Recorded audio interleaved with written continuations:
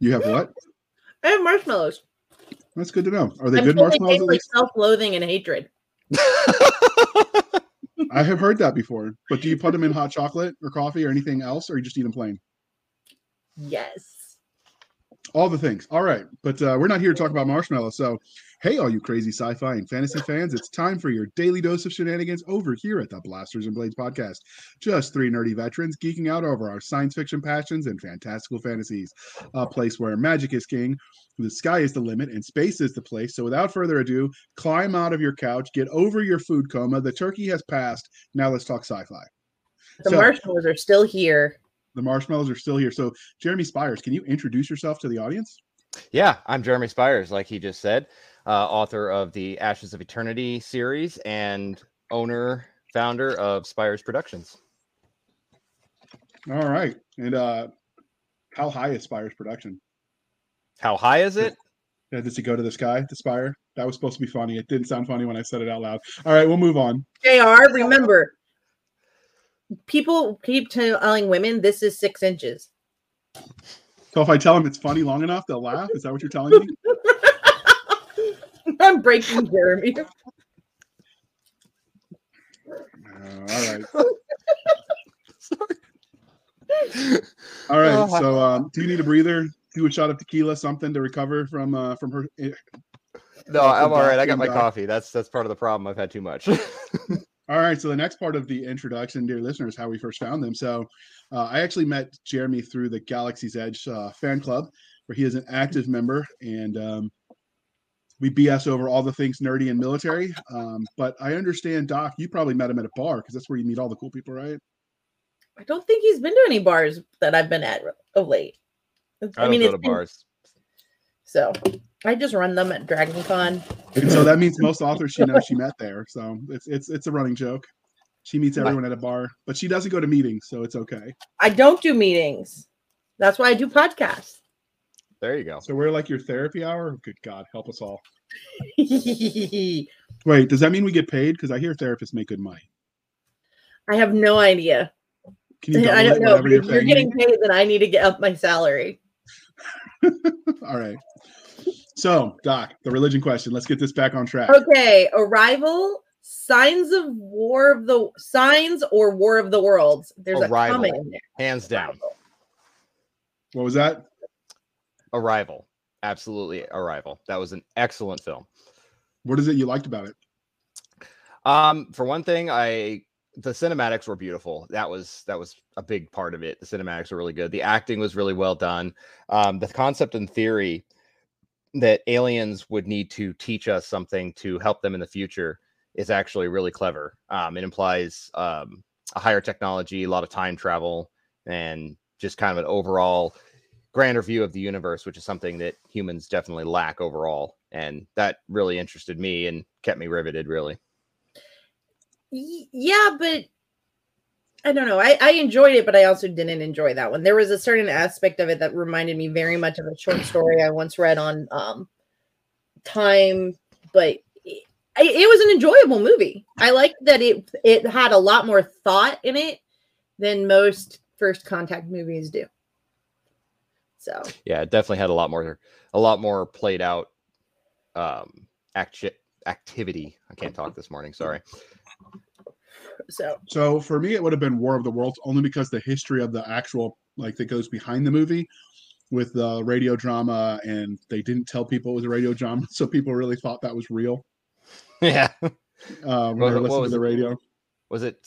What was his name? I want to say Orwell, and I know that's wrong, but who was that? Orson Scott? No. H.G. Wells. Thank you. My God, I just drew a blank. I think what's so impressive about War of the Worlds is it has H.G. Wells wrote a very long time ago, and it has managed to age still fairly well with a few updates along the way. It was written in 1897. So really? It's almost as old as you, JR. Almost. Needs a few more years. Probably not as much arthritis, though. Probably not. But it's not service connected, so it's okay. Yeah, it never is. No. Never is. So, on to the polytheistic aspect. The Mummy, Van Helsing, or Sleepy Hollow? Oh, that's a really tough one. Can I pick multiples? Mhm. I'm gonna have to go with Mummy and Sleepy Hollow. Why Sleepy Hollow? Because Christina Ricci is hot. Um, everyone thinks so, I think. But also I guess the religious aspect of it wasn't as powerful. It wasn't like the God versus the devil. It was just, you know, evil versus good, and it wasn't even really good. It was just like evil versus curiosity. The Mummy, because I mean, come on, it's Imhotep, right? Like everybody's read something about Imhotep, and you know the overall Egyptians' view of space and the stars, the way they built their temples, pyramids, I guess we would call them. But I mean, Aliens just built them. Don't absolutely you all the watch the stuff that History they Channel? did. I'm sorry, what? Aliens wrote them. Don't you watch or built them? Didn't you watch the History Channel? Oh yeah, I mean, you know, But only T-Rex if is you also watch it after dark. T-Rex has served in World War One too, but you know, whatever. And so, because we know his wife listens, we just want you to know that he did say that you were hotter than all of them, though, right before we get on air. It wasn't his fault that we didn't hit the start button in time. So Are you please don't make kidding? him sleep on the couch. She's the one who says that Christina Ricci's hot, so I mean, Oh, okay, well then you're okay. I was trying to help you out there, brother.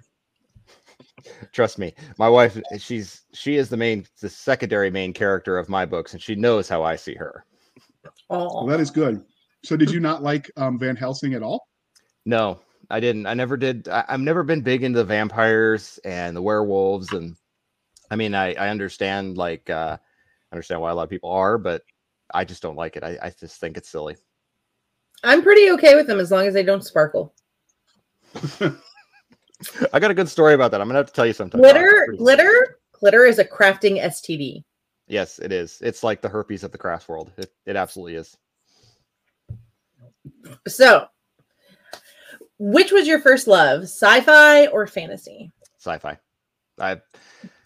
I've read all of the Tolkien books that are, I guess, what would you call it? Mandatory if you want to be a writer. It does seem to be so. Yeah, but I'm not a huge fan. Excuse me for just a moment. I need to okay. Sorry, I need to check a text message. It seemed important. I'm not a big fantasy fan. I never was big into orcs and goblins and stuff like that. And I say that with a addendum that I was never really big into that until I was older. And more recently than I'd like to admit, when Nick and Jason released the Wargate books, Forgotten Ruin. Absolutely incredible. So I started getting into those. My first love of sci-fi was started when I was about 3 years old. So, you know, in ancient history. My dad actually rented A New Hope from Blockbuster. Again, dating myself. So I sat down and watched it with him at 3, and I can still remember how exciting it was. And I asked him if there was another one like that, and he said, "Yeah." And he went back to Blockbuster the same night and rented Empire and Return of the Jedi. And I'll tell you what, I fell in love with that. I must have watched. I mean, then I think the next year, Dad bought it for me. You know, like the trilogy set, and I think I probably watched that 800 or 900 times. The tapes actually broke, and I had to get a new set. So I've always kind of been in love with sci-fi after that. Nope, that's awesome. So what is it that you love about sci-fi? I love the adventure aspect. I love the science aspect behind it. Like on the adventure aspect, you know, Luke and Leia and stuff like that doing their missions and trying to save the galaxy was always interesting, but at the same time, it was like there was more lore behind it. You could tell there was more. Like, okay, we're talking a story about 3 people in the galaxy, but there's more than that, obviously. So, yeah, I like that, and then I really like the science part. Like, you know, I started falling in love with Star Trek, and it wasn't just about, you know, military stuff. It wasn't just about fighting wars. It was about, you know, spatial anomalies that, you know, mirror universes and that kind of thing. The multiverse just really got me going into a lot of that stuff really heavily, more heavily than I'd like to admit. No shame. So how did your love of speculative fiction, so sci-fi, fantasy, horror, the whole umbrella, transition into you writing stories in this space? Okay, well, that's actually a good, yeah. So basically what happened was I rented a book from the library in Washington when I lived there. And I don't remember what it was called anymore because it was so bad. I read the first 8 chapters of it and I threw it against the wall because I was so mad. And there was two problems with it. First of all, is humans were complete underdogs, and they were just getting railed by every alien species in the galaxy. And the second part is the writing was just, it was so pretentious, and that's the only way I can describe it. It was pretentious. It was like this author thought he was better than the reader, and he knew it, and he was going to make sure everybody knew that. And I looked at my wife and I said, this book is terrible and I could do better. And she says, either put up or shut up. And if you think you could do better, then do it better. And I was like, well, I probably can't do it better, but I'm going to do it anyway. So I wrote my first book, and, it was one of those things where I absolutely refused to allow, to follow the idea that humans were always going to be an underdog. Like at some point in our history, we're going to be stronger and better. And my children is casting to the television. Stand by a moment. Electronics, everybody's friend and the bane of every parent's existence. Yeah, it's really not. There we go. So did you end up doing anything with that first novel you write, or did you just trunk it? No, actually I turned it into a short story and I published it on fanfiction.net, if you can believe that. And that's kind of where I got my original start. It was the reviews there that actually led me into novel writing, and eventually the self-publishing world, because everyone laughed at me when I tried to submit a manuscript to them, and they all kind of laughed at me. The only one who wanted to reach out was Vanity Publishers, and I wasn't interested in that. So I started looking into the self-publishing with Kindle and whatnot, and that's how I got where I am now. It's never a good idea to tell a ranger they can't do something.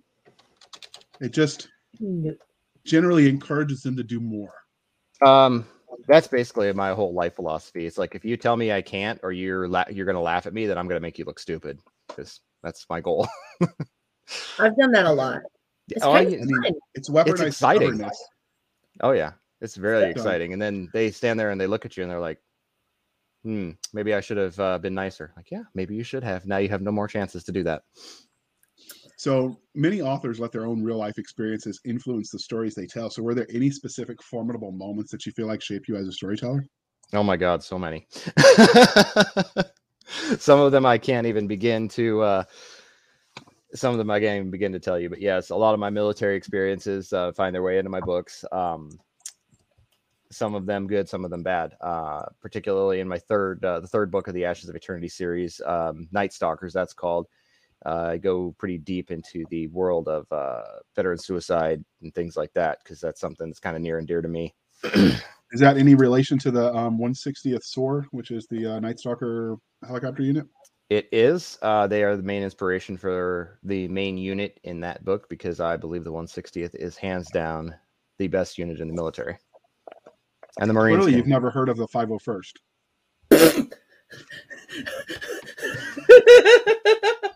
I'm sorry.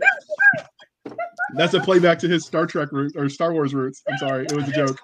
I said the real military. I'm not talking about stormtroopers, because they can't hit. 501st is actually a real army unit. I know that. I wasn't going to insult the army. Come on, they're not Marines. I had the pleasure of being in the Brigade Support Battalion 501st. Nice. No. Did you get cool uniforms? So it was all right. So if you want to give the inter-service rivalry hate mail, send it to Seska at blastersandbladespodcast@gmail.com. And she'll be happy to read through all of that for you and pass it on to the appropriate authorities. There you go. Speaking of the military, so you mentioned that you served in the U.S. Army. So we ask all of the authors that we interview who are also veterans, how do you feel like your time in uniform affects the stories you tell? I had a lot of time to think about it. Okay, that's fair. Hurry up and wait. Hurry up and think about it. Yeah, that was yeah. Yeah, that's the one thing people don't realize about the military in general and war specifically. It's a whole lot of waiting for the exciting stuff to happen, but mostly you're just bored. Yep, pretty much. Yeah. That's why the stupid shenanigans happen, because what else are you going to do when you're 18 and full of energy? Exactly. And then you hear, even years later, you still hear half right face, and you're just like, well, I deserve it. That is the for those that didn't serve. That is the position when you're standing in formation to make it No, so no, everyone no. can That do. is not the position. That is getting ready for the position of being in pain. That's Yeah. that's Yeah, it Three maneuvers positions. everyone so there's room for them to go and do push-ups. exactly. And that is I heard that a lot in my 8.5 years in the army. I know everybody was surprised. Swear I can still close my eyes and hear the counting that followed it. So can I. I actually did that to my kids when I That's parenting done right. yeah, well they would get mouthy with me or something like that, and I would just tell them to get on their faces and push, and they stopped getting mouthy with me after that. I respect that. I can't watch my son do push-ups because the voice of my drill sergeant wants to come out. Yeah. I still hear, they did it right when you can still hear them in your head sometimes. Like every time I'm lecturing my kids that they need to drink more water, I hear him, drink water. Oh my God. Thanks for saying that, JR. I'm going to have nightmares. But he likes to share his pain. Yeah, I do. That's why I write. It's therapy. Only you pay me for it when you buy my books. Thank you. And I'm sure Jeremy will feel the same way when he makes his first $1 billion, because I'm sure that's coming. But don't forget the little people when you rise up to the top. So I'm gonna try.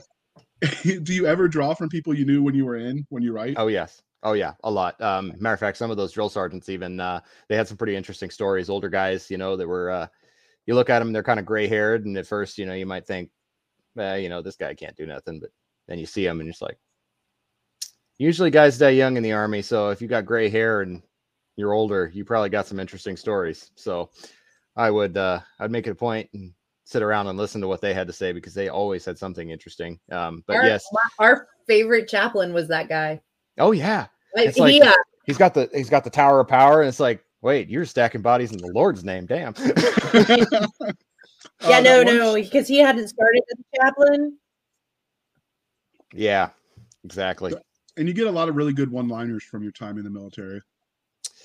I had a few, some of but those. Not as many. I don't remember as many, unfortunately. My memory is a little slippery sometimes. So yeah, mine too. But my favorite was the when we were doing the training, when I was at infantry OSI, and we were at the infantry phase of it, and he was like, "You privates, all you want to do is eat, sleep, shit, and use up oh my god damn toilet paper." And I'm like, "That's my kids. That's my kids." Yeah, pretty much. So yeah.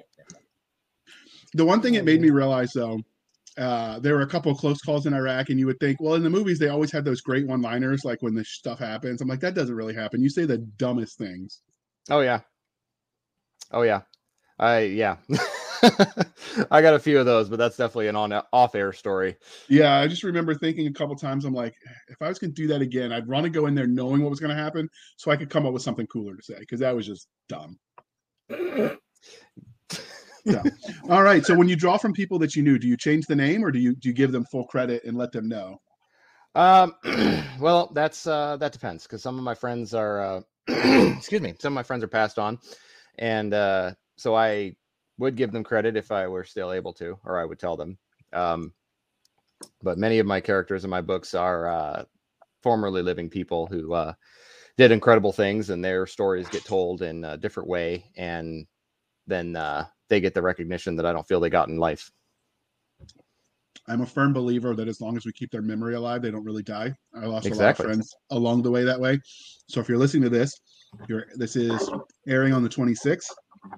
And so there is still time to contribute through Galaxy's Edge. If you go to their website, we talked about this on Veterans Day, but the Mission 22 project to prevent some of those suicides from happening, because I lost too many friends that way too. So that's something all of us here are passionate about. So if that's something you feel so inclined, it's not too late to donate and see if we can't make a difference. So, absolutely. Do you ever draw on any of the people you served with that you didn't like and be like, I'm going to show you, Corporal, Lieutenant, whoever? Unofficially off the book, of course. Oh, off the books. In that case, yes, 100%. There's people that get redshirted all the time. Sometimes even bad reviewers. I like that. I never thought I have been told that is the best part of writing as an author. Oh my God. I mean, they do it a little differently in the UK. There was one guy who got a bad review. He tracked her down and like brained her with a bottle. What? Like, okay. Yeah, it was an indie author in the UK. He was in near London, and he traveled all the way to somewhere in Wales to like beat up this lady who gave him a 1-star.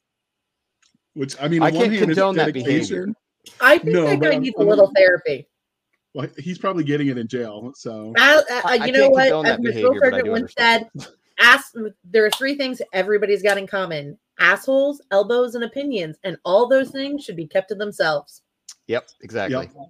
So that's right up there for me with the guy that got stabbed by his coworker at the North Pole or the Arctic, whatever, one of those stations where they were doing research because he spoiled the ending.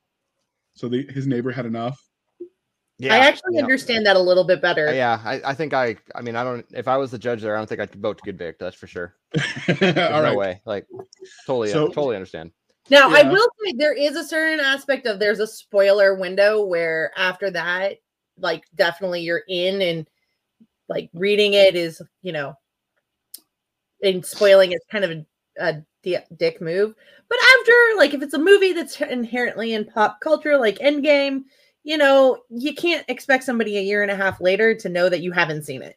Yeah, like Sure. Walking Dead. Walking Dead was always a big one with spoilers. I got cussed out at work for spoiling the ending. It was 2 years, almost 2 years after Endgame had come out. I'm like, yeah, and how can you reasonably be expected to keep something like that? Come on, I mean, yeah. Sure. First 2 months, totally get it. yeah, 30 days. Yeah. You Now, heard if it you here see first. somebody's actively reading the book, that's another story. Like if Yeah. you're like, hey, I haven't read Harry Potter, I'm reading it for the first time, and they are actively reading the book, yeah, keep your mouth shut. Yeah, that's only courtesy though. I mean, but just walk around and be like, oh yeah, by the way, Snape does this. It's like, oh come on, really? Like, come on. I have a friend who got threaded at a con for wearing a shirt, and it came out like 48 hours. I guess the printer sped red. The Dumbledore dies on page whatever. And 2 years later, somebody screamed at her at a convention for wearing it. Wow.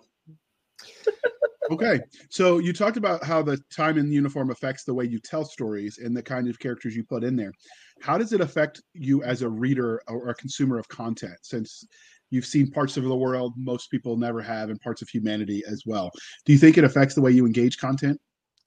You know, that would be a really good question for my wife to answer, and she would be able to go off on several tangents about how I destroy movies, books, and other media because I'll be like, you know, that couldn't happen. This wouldn't happen here. This is why. Why didn't you reload your rifle? You couldn't do that. You can't drop your rifle in the sand.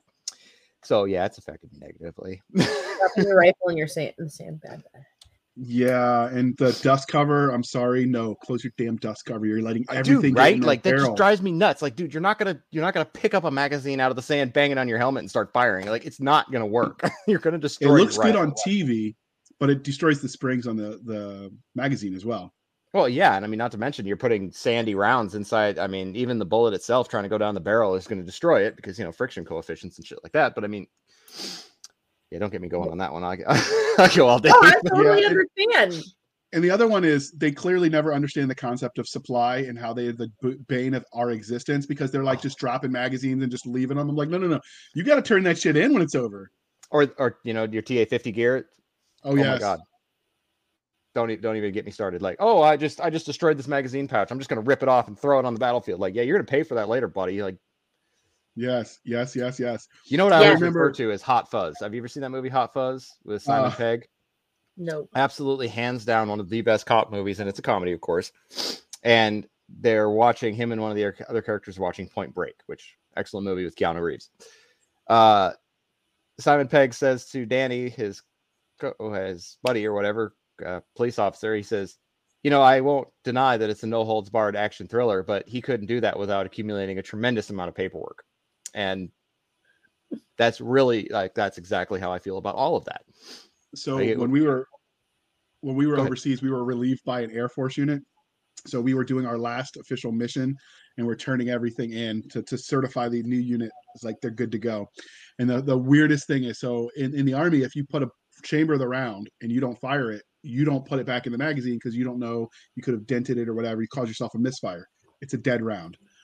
They wanted us to account for, and every time you go in and out of a base, you're pulling rounds in and out of the chamber because you go hot when you're out of the fob and stuff. When we got back, they're like, we want you to count every single round, and we need you to fill out a form for every round that's missing. And I'm like, you have got to be shitting me. Yeah, This is like Supply on steroids. That's the shit that they don't show on TV. And no. So of course, my platoon sergeant was old school, so he's like, "Yeah, we're just gonna go try fire somewhere." And the next thing you know, everybody fired every round they had, all gone. Nice, love it. So anything we lost, oh no, we just fired it. Honest, you didn't hear us. But yeah, so that's the kind of stuff, those little details they never get right in content. Or they just leave when they leave the person, they're like, no, there's a lot of equipment, right? Like that's ammo you could pass on to the living. Like, why are you just leaving that shit? Like that's all usable. I think the closest movies that have got, I mean, even remotely close are John Wick, of course. Those movies are excellent. And Black Hawk Down is pretty close to about as accurate as it really gets. Yeah, that ringing, that still gets me because I can feel that one. The cool thing about John Wick is if you wait. I have to explain, if anybody is watching this, why I laughed, because people get upset when I laugh about Black Hawk Down, which is the entire situation not funny. But in Medic AIT, they literally pull up clips of Black Hawk Down and going, and this is what is wrong. Yep. So that is because there's so much medical in a theater type situation going on and shown in Black Hawk Down, which is why they do it, which is also now why I laugh when people talk about because most of the medical things, but I guess I understand it. We call it Hollywood medicine for a reason. And they're right. Like, my instructor was like, and that's how you give somebody an infection that can cost them their life. Yes, exactly. But I suppose that you don't want to scare off the audiences either by showing, real life soldiers, like real injuries and stuff. But so I've actually worked with a publisher, and I put in there in my first novel stuff that really happened to me that I won't talk about on air because it would lose the family friendly rating. But I remember him saying, like, you've got to take that out. That's not believable. You got to keep it somewhat realistic. I'm like, what are you talking about? That actually happened to me. Because, well, I don't care. They're not going to believe that, JR. So take it out. Yeah. So that's one of those things. Sometimes you've got to edit the truth because the truth is stranger than fiction. You can't handle the truth. Believe you. That's right. So, and it's one of things. Yeah, that's one of the things they did get right though, was the ringing in your ears with all the noise. Like that was spot on. Oh my God. So I did enjoy it. But all right, Doc, you get to ask your favorite questions. I get to ask the fandom questions because they're fun. So we're changing the pace of the show to fun stuff. The weirdest and funniest story you've ever had with since you've started writing, interacting with a fan. Oh boy. Weirdest or funniest? Let's see. Which one? Let's go with weird first. So there's a gentleman that I know.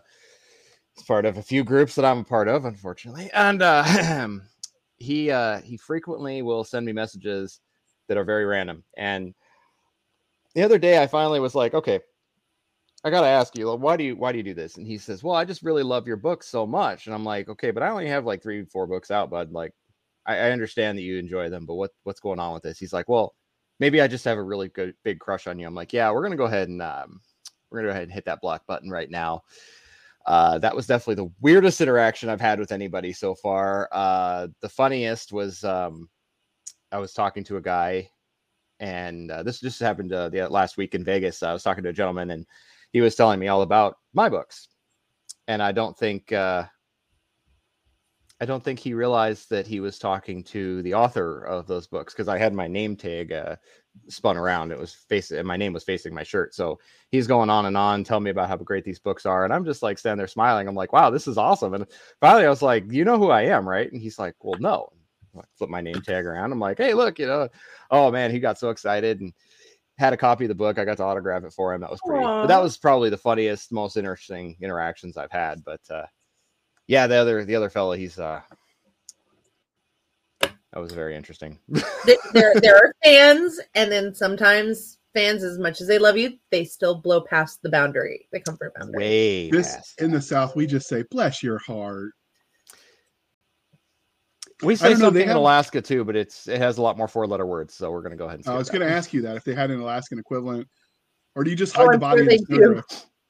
Or do they just hide the body in the snowdrift? I can neither confirm nor deny that. So, is it true that to graduate high school up there, you got to wrestle a moose? So, sorry, what? Well, it's a polar. I asked him if he had to wrestle a moose to graduate high school. He said no, it's a polar bear. I was wrong. Well, there you are wrong. That's why we have the hashtag. All right, get us back on track, Doc. Is there can you give us the Reader's Digest of everything that you have written? Sure. So I have the Ashes of Eternity series, the main series, which is Shockwave, Requiem of a Nightmare, and Night Stalkers. And I swear there's only 2 pretentious titles in the whole book series. I promise there's only one that's really pretentious. And what? Okay. Anyways, I have that series, and then we have the novella series that are coming out, which it's another it's another series inside the series where they're not really novellas. They're actually main series. Let me start over. So main series starts and we skip ahead 6,000 years, right? So I decided I was going to take these novellas and fill in that 6,000 year time period between the main series and these. So it kind of gives the readers a little bit more opportunity to world build and learn the characters and learn, the history of the wars and why they happened. Right now, I've got one of them is done from an author named Stephen Konichi and me. It's done. I have to send it to my editor, and I've been a little busy with my own project, so I haven't really gotten around to it. Sorry, Steve. I swear it's coming. I swear. And then I have a standalone novel that's going to be a 3-part series called Child Soldier. That one is a psychological thriller that follows a kid named Jeremy Edwards. No pun intended. Just somebody I knew back in the day got the honor of being named that. That one is really intense, really psychological. Like I said, definitely not for kids. A lot of mayhem, sex, drugs, rock and roll, that sort of thing. So that's what's coming there. And then there's a total of 8 main series Ashes of Eternity books. There's 3 out right now. I'm working on number 4. That one was supposed to come out the 1st of December, but work and another project that I'm not allowed to talk about for NDA reasons. That one had to come first. So, well, but we'll expect it soon, right? I'm hearing December. Relative. That's what I'm hearing. So yeah, I got to hurry up and finish. Relative. What's that? Soon being relative, like no, I'm actually hearing December. So I'm hearing middle of December is when they're going to try and release it. So awesome. It sounds like a lot of stuff to go on, but we are here to focus on Shockwave, Ashes of Eternity, Book 1. How did you come up with the premise? First, what is the premise? And then how did you come up with it? Expired MREs, JR is popping up the wrong hashtags, not enough sleep. Yes, all of the above. And most of it, no, I'm just kidding. It's not JR's fault at all. So, okay, basically, this is a funny story. The main character's name is Destota Valentine. Destota started out as, when I was a teenager, I was super nerdy, of course, because we all are.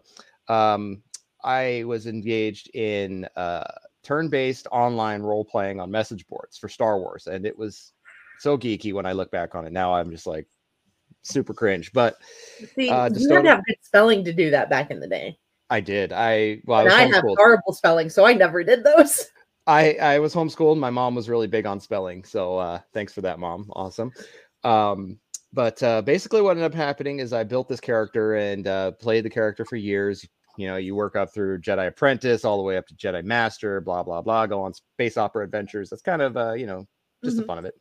So that character was born there. And as I got older, I was realizing how dorky it was. And I was like, I really want to do something. This character's so great. I want to build something really interesting. So in the early 2000s, video game Halo came out.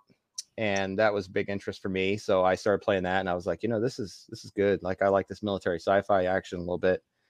And the more I dug into that world, the more I started building the Destota character to be more of instead of a Jedi, a super soldier.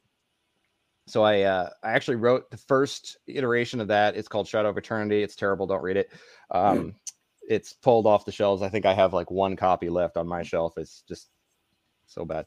But anyways, I wrote that and I liked the premise of the book, but the problem was that I had spent 15 years building it.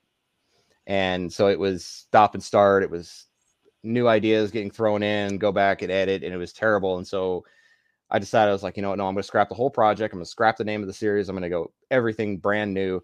And I built Shockwave. And the book title is actually named after one of the super destroyers in the book, which is this battleship Shockwave.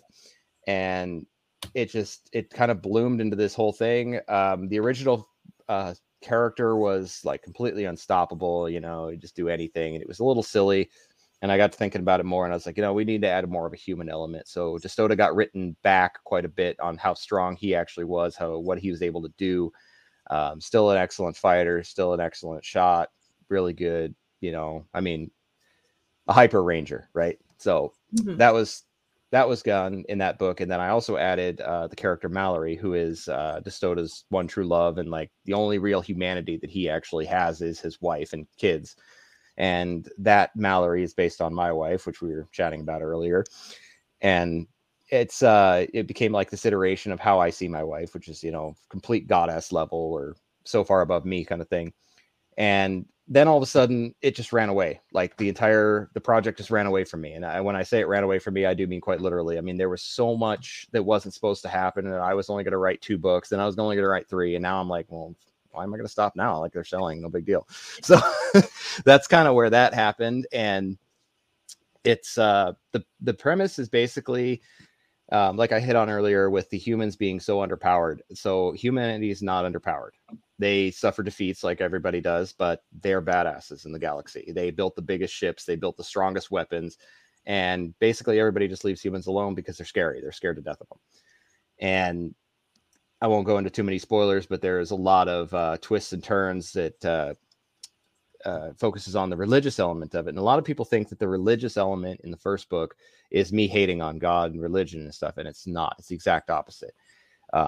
So the main enemy is called the Thelb, the Empire of the Thelb, and it's based solely on corruption, right? So, you know, I'm not going to go into naming names, but there are certain individuals within the world now that we live in that are corrupt beyond reason. And that's what that hits on. You know, it's not about religion. It's not about God. It's not about anything like that. It's about people using those things to further their power, which is something I am very much against in the world. So that's what that hits on. And then they start a civil war, and it just spirals out of control. The war ends, and then come to find out there's aliens out there that have been kind of poking humans to try and go in the opposite direction from what they are, and trying to make them fight so they're weaker. And it just I don't follow tropes, and I hate that word, trope.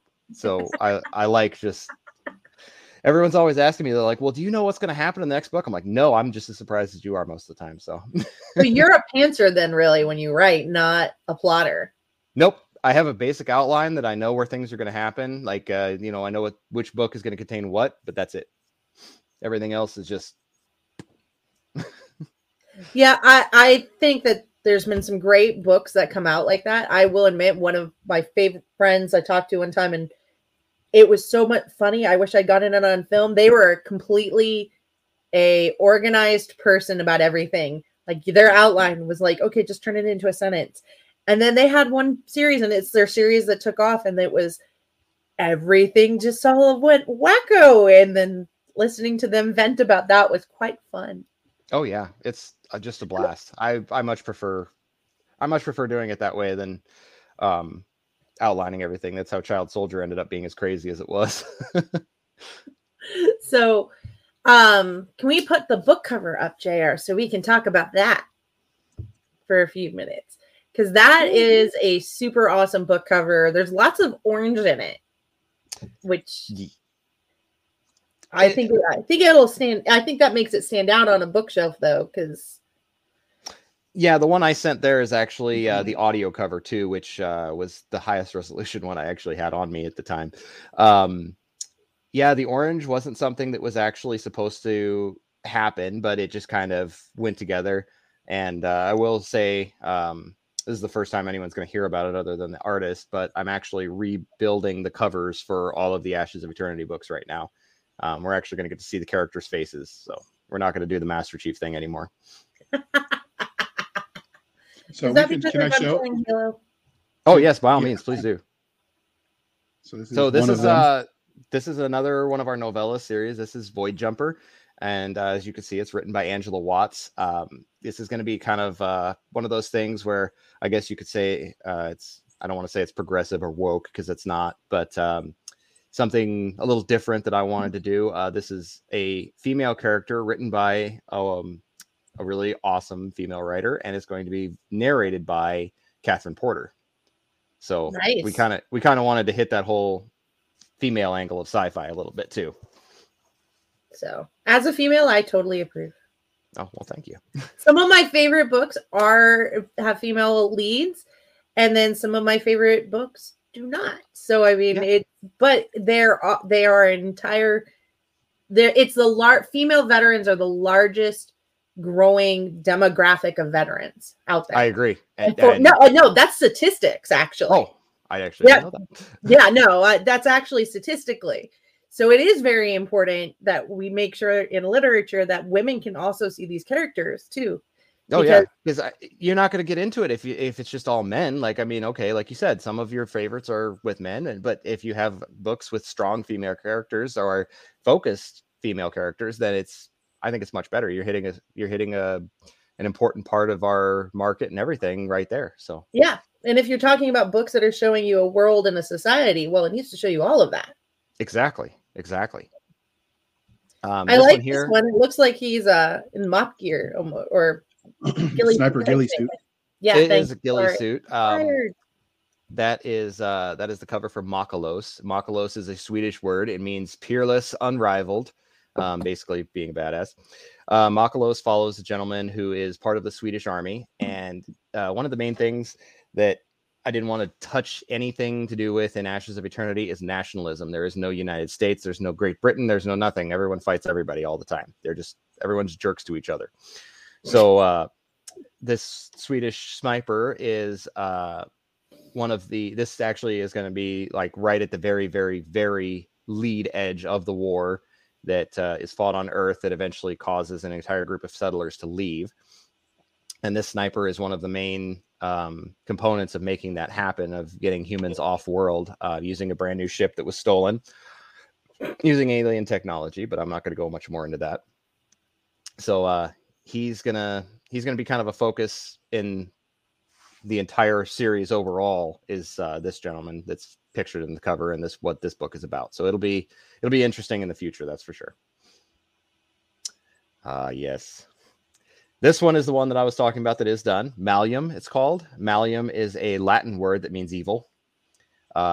This book is set about 2,500 years after the settlers leave Earth, and it focuses solely on the enemy side, which is the Felb Empire, and tells their story and explains the depth of corruption and everything. So this book is actually done. I'm planning on releasing it January 13th of 2022. Wow. So not too far away. No, sir. Not too far at all. All right. So we'll go back to the cover of the book we're talking about to make things a little bit easier. So let's talk about the book itself. What would your 30-second elevator pitch be for Ashes of Eternity? 30 seconds. I could do it in 10. Archer and Deadpool meet Halo and Starship Troopers. Okay. So, it's very sarcastic. There's nonstop humor, and that's, JR, you were there, you know what it's like. One of the other things I can't stand is, I'm sorry, what? Irreverent is all get up. Oh yeah, it's just it's not the way that soldiers are portrayed sometimes in military science fiction is this upstanding, a stiff upper lip British type, and it's like no, 99% of us are just all jackasses. We're just kids doing dumb things, and it's one of those things that's what I wanted to impress upon all readers of this genre of military sci-fi. Is it's all a joke. It's all dark humor and running jokes, and we screw up constantly, and that's what Destota is all about. He is constantly screwing up. He's constantly making mistakes, and it's hilarious. And sometimes those mistakes end up being the right thing after all. Yes, absolutely. Sometimes the mistake is the right answer, and sometimes the right answer is something completely off ball, and he fails miserably, and that's part of life and growing up. Yes, and there's the other sort of reverse trope of that is, and I think somebody else has done that with, but if you really want to end a war quickly, you send all the old guys because they got no Fs left to give. Yes. I wouldn't mind playing with that, because I took some stupid risks when I was 18 and 22 and over there the first time, and I'm just thinking, if I went at like 45 when my back is hurt from the 10 years I spent in the Army. I'm like, yeah, I might do things a little different and be a little less forgiving to the locals. Yeah, I definitely would agree with that. So there's room in there in Worlds, and it sounds like your universe could support something like that. Yes. Like the Greybeard Battalion or something. I don't know. But all right. So what is it you think makes your series special? What makes my series special is we're very much, what's a good word? I don't want to say inclusive, but that's basically what it is. We strive for a very large population of people that can come in and join in the fun. That's what makes this special. What also makes it special is, like I said, we do that, and humans aren't underdogs. And we're out here to win, and that's what humans do in these books, is they win all the time. Even if they get pushed back a little bit, they're going to win, and that's what really counts, as far as you know. Okay. So normally Doc gets asked this question, so I'm not going to use her ridiculous made-up word, but what tropes do you feel like Shockwave hits the best? Well, from all the sales so far, and from my market watching, I guess I would say the tropes that it hits are the standard military sci-fi, super soldier, genetic engineering. There's a lot of that, but tropalicious. Thanks, JR. Wow. I was avoiding it for you. I was trying to let you leave with your manhood intact. Yeah, I guess. But you're married, so I guess it's a lost cause. Ow! They are. I don't really like the word trope, to be honest with you. But yeah. I follow a lot of the standard military science fiction temperaments and stuff like that. Like, if you're a fan of any of the big ones, Galaxy's Edge, Expeditionary Force, what was that Andy Weir one, the Artemis Project, if you're a fan of any of those things, then you'll like these for sure. Okay. So do you hit any specific subgenres? Is it straight mil SF? Do you military sci-fi? Do you mix anything else in? It's military sci-fi and space opera ish. And I don't know, what would that be called? Like a human condition story, that sort of thing. Yeah. Okay. So now in the story itself, what can you tell us about your main character? What makes them unique in the crowded field of science fiction? My favorite topic. So there are 200, and that's what starts off the Night Stalker Battalion, as you touched on earlier, JR, the 160 SOAR. But basically, they were given that name because they were chosen at birth. They were chosen at birth. They don't have anything special about them to begin with. They're not, they're not like eugenically bred or anything like that. But they're chosen, and then at birth, they're given a set of genetic modifications that makes them stronger, smarter, faster. But it comes with severe consequences. So these 200 were created strictly to fight the war against the Felb Empire and to defeat them. The problem is that the creators of them didn't see that there was, they didn't expect them to live past 30 was the biggest thing. So the Vandorian people, which is the main protagonists of Ashes of Eternity, they live into the 500-year range because of their science. But they don't expect these soldiers to live past 30, so they don't anticipate any of that. So that's Destota Valentine. He is the first one to experience any kind of negative side effects, and that's where I touch on veteran suicide and things like that in later books. But what makes them special is they're the super soldiers with hearts of gold. They only care about their planet, their people, and to their people, to their loved ones, they are angels. They do everything to protect their families. They do everything to take care of them. To their enemies, they're absolute mad dogs.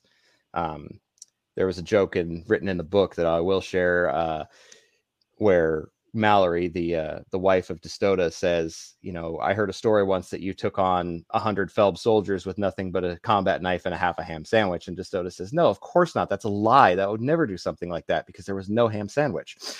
So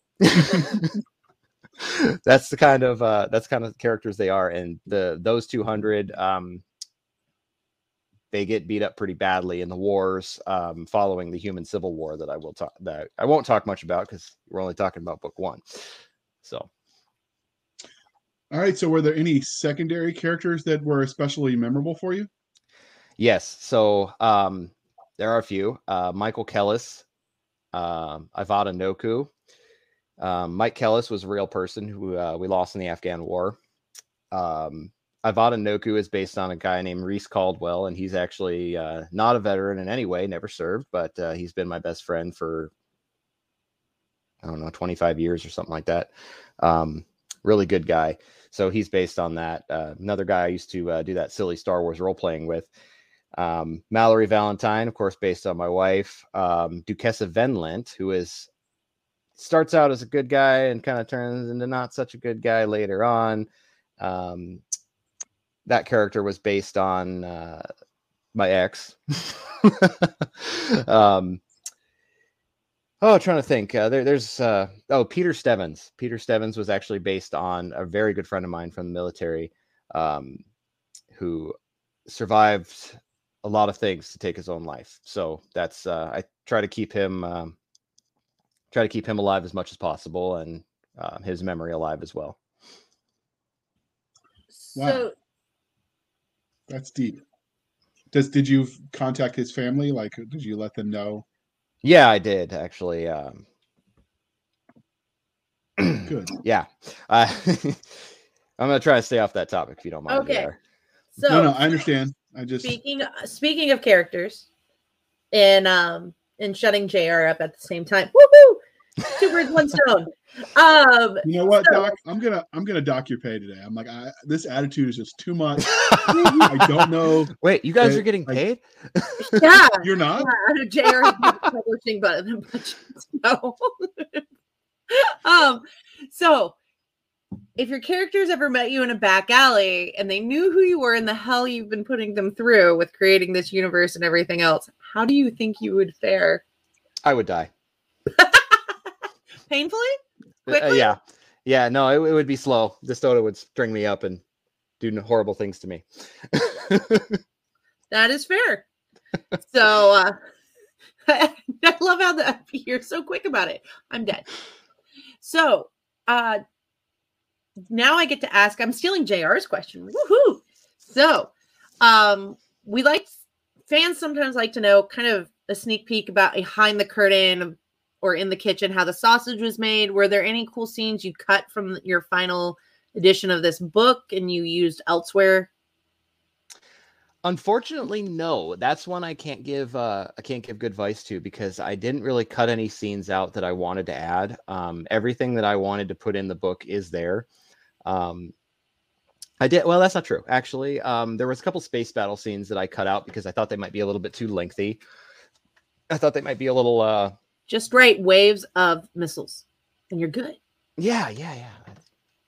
Well, I really like space battles. I like blowing things up in space. It's so much fun, but I get a little too long-winded sometimes, and I didn't want to turn into a Timothy Zahn where everybody was like, dude, get on with it already, you know? So I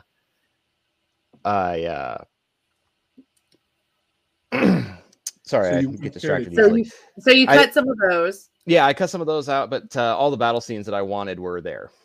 Okay. So we're going to kind of switch a bit off of this and off characters. And now we're going to talk about the world, because with sci-fi and genre fiction, speculative fiction, the world is as much a character as any protagonist or named person. So can you tell us a bit of what we can expect from this world? Do you mean the world, like the galaxy at large, or the planet individually? Yes. There you go. You're helpful, JR. Thank you. Well, okay, let's start with how far in the future are we talking? 6,000 years. 6,000 years from now, roughly. Yeah. Okay. Is this a colony that he's from? Essentially, yes. So basically, the world's called Vandor, and I had it first, Disney. Damn you. Vandor is based on Norway. My visits around the world have kind of told me that I like that place the best. So it's based loosely on Norway, if you can imagine the scenery there. Little bit higher gravity, so humans are a little bit tougher bone, a little bit stronger muscles. Nothing too serious. The galaxy at large, not as big as everyone thinks with the Vandorian FTL drives. They're not like Star Trek hyperdrive, or sorry, warp drives, whatever the hell they call them. So humans can move around the galaxy a lot more freely. There's a lot of interstellar trade routes with other species that don't really get mentioned until the 4th and 5th books of the series, just simply for logistical reasons, of course. But yeah, the galaxy's not as big as everyone thinks it is when it comes to the Vandorian people. Okay. So how did you come up with a name for the Vandorian people? Like, how did that?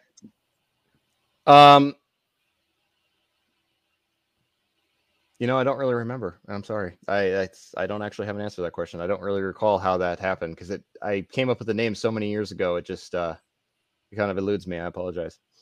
Oh, that's fine. It's a random off the cuff question. it wasn't in the script. I know. So what you got to do is come up with like the standard BS artsy fartsy literature type question answers. No, he doesn't. No, he does and then not. You can be like, well, I was contemplating the meaning of life. Oh, and drinking my Chardonnay. I'm sure they drink that. I'm sure they do. I'm sure they drink something like that, something pretentious. All right, Doc. So okay. But no, so tell us a bit like what can we expect from the level of technology? Is it mostly biotech or? Yes, there's a lot of biotech actually.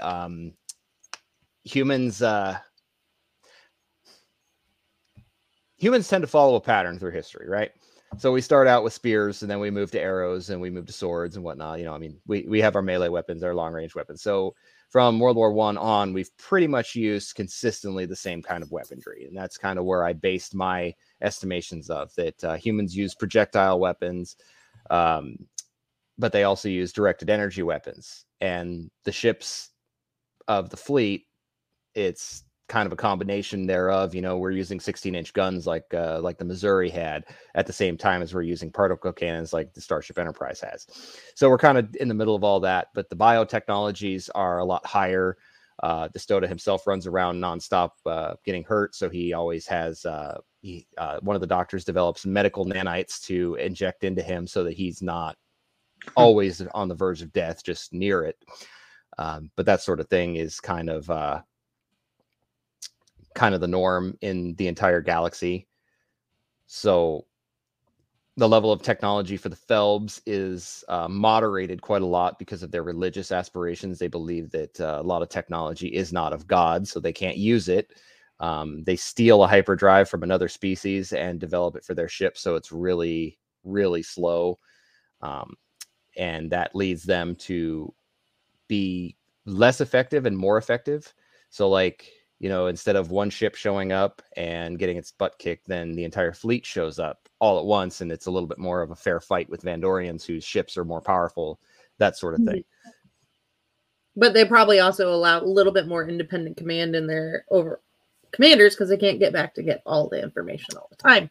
Correct. So, yeah, no, that's actually really neat.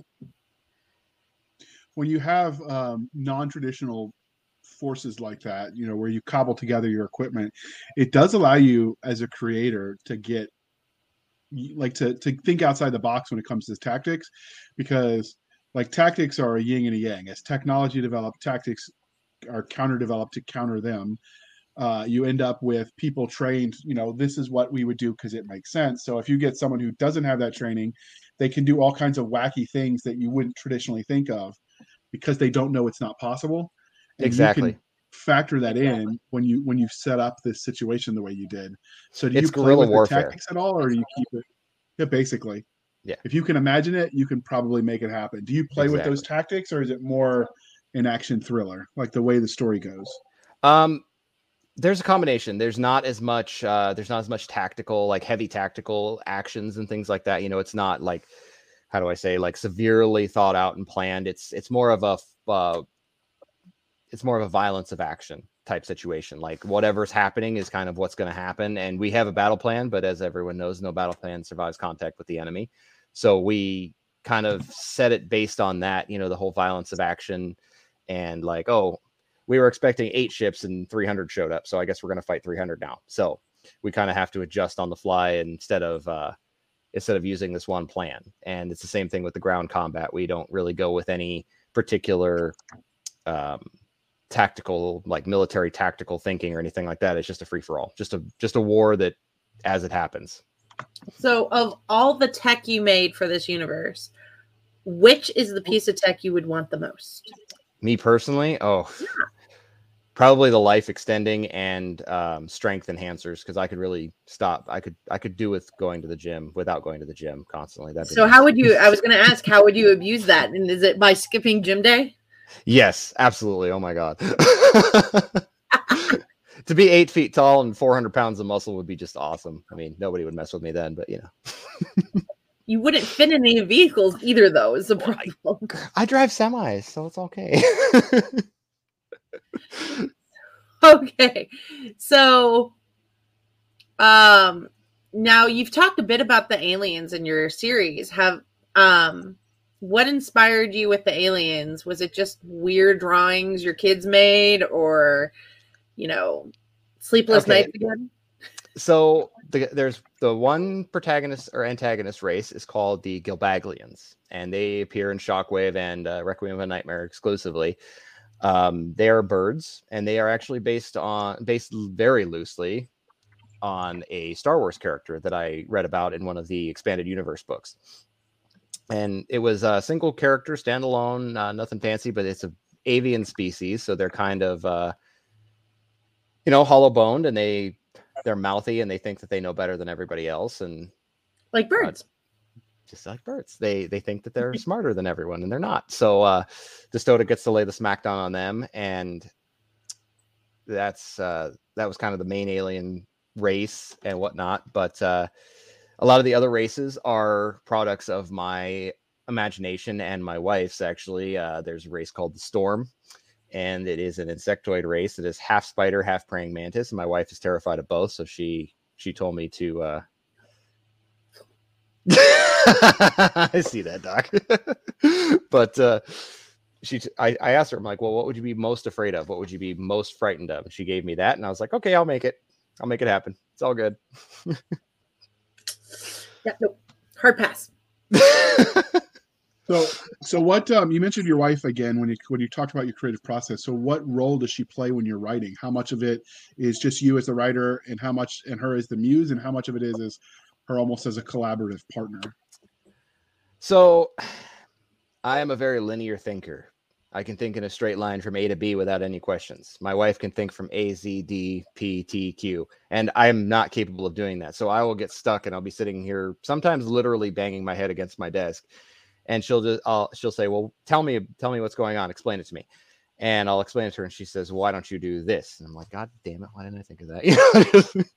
So in terms of her being my muse, I wouldn't say necessarily she's my muse, but she is like 80% of my creative process also.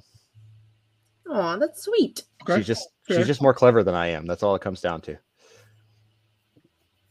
See, I mean, she did pick you. So how clever could she be? What? Wait, what? Did I say that out loud? Are. This is why you're it's single. Okay. He mocks me relentlessly too. I always he mocks do. me too, so it's all good.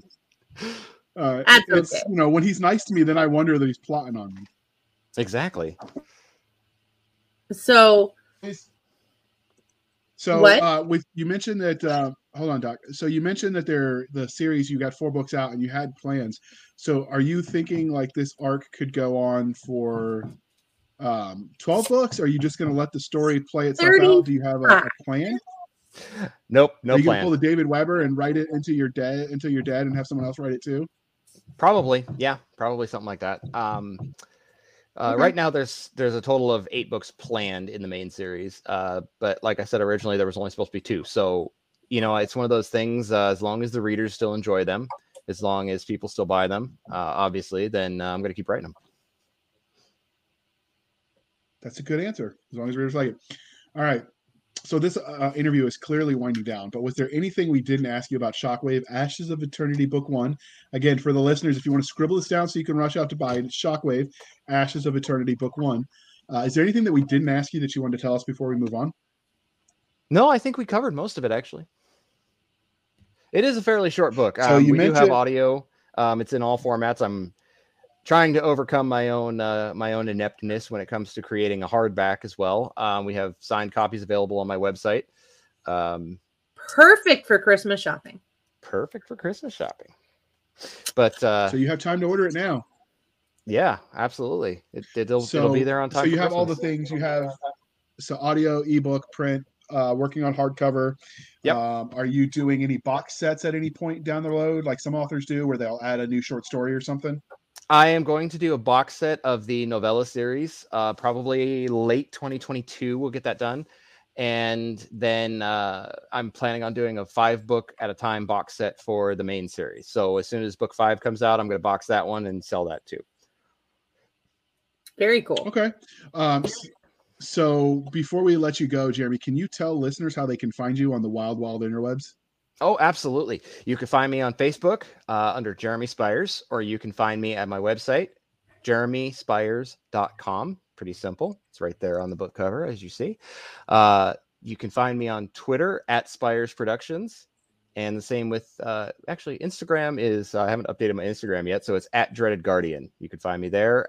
We have a fan group on Facebook. That's Ashes of Eternity fan group. Very easy to find. I think we're the only one out there. And then my main Facebook page is facebook.com/author Jeremy Spires. Okay. Do you have a YouTube or a Patreon that you want to send people to at all, or? No, not yet. All right. Give it time, people. All right. And you can find us on our website at anchor.fm/blasters-and-blades, anchor.fm/blasters-tech-and-tech-blades. We are on the Twitters at twitter.com/SF_fantasy_show, Sierra Foxtrot _fantasy_show. We have an email at blastersandbladespodcast@gmail.com. Again, that is blastersandbladespodcast@gmail.com. We promise we answer all of the mail, even the hate mail, which of course we do forward to Doc. We'll make her deal with all that. You can support the show on our website at anchor.fm/blasters-tech-and-tech-blades. It operates much like a Patreon system where you can pledge monthly, or you could support us on a reoccurring basis on buymeacoffee.com, or excuse me, a one-time basis at buymeacoffee.com/author J.R. Handley. Again, buymeacoffee.com/author J.R. Handley. Be sure to put in the comment section. It's for the podcast. I will keep my co-hosts Nick Garber and Doc Seska duly intoxicated. They will drink until their liver surrenders. Never surrender. All right. Oh, and Only I like did the quitter. forget to tell you, we are. Yeah, because she's not a quitter. We are on the FaceBase, so facebook.com/groups/Blasters and Blades podcast. Again, /groups/Blasters and Blades podcast. That is where all the shenanigans happen. Seska and I bicker incessantly, and I try to convince her of the error of her ways, that pineapple does not belong on pizza. Yes, it and does. she is just wrong in committing heresy. Yes. Oh, good God. Why are you sucking up now? It's over. The interview's over. No, I'm telling you, pineapple absolutely belongs on pizza. Come on, man. Sweet See? and savory. How can you be mad about that? Eh? Did you I bribe am him? right. Did you bribe him? Nope. Doc, how much did you pay him? I paid him all of my salary from the show. Dang it. Net zero. Both fired. Both fired. All right, Doc, bring us home. Thank you for spending some of your precious time with us. Happy holidays. I hope you enjoy all of them. For Nick Garber, J.R. Handley, I'm Seska. This was the Blasters and Blades podcast. We'll be back next week, maybe, with our same time, same where. We'll indulge our love of nerd culture, cheesy jokes, and all things that go boom as pizza with pineapple, which makes J.R.'s head go boom. There's no such thing. It is heretical. Yes, Don't it listen is. to that. It's It is wonderful. wrong, It's people. delicious. The Ranger Clearly agrees they- with me. How can I be wrong? They've had too much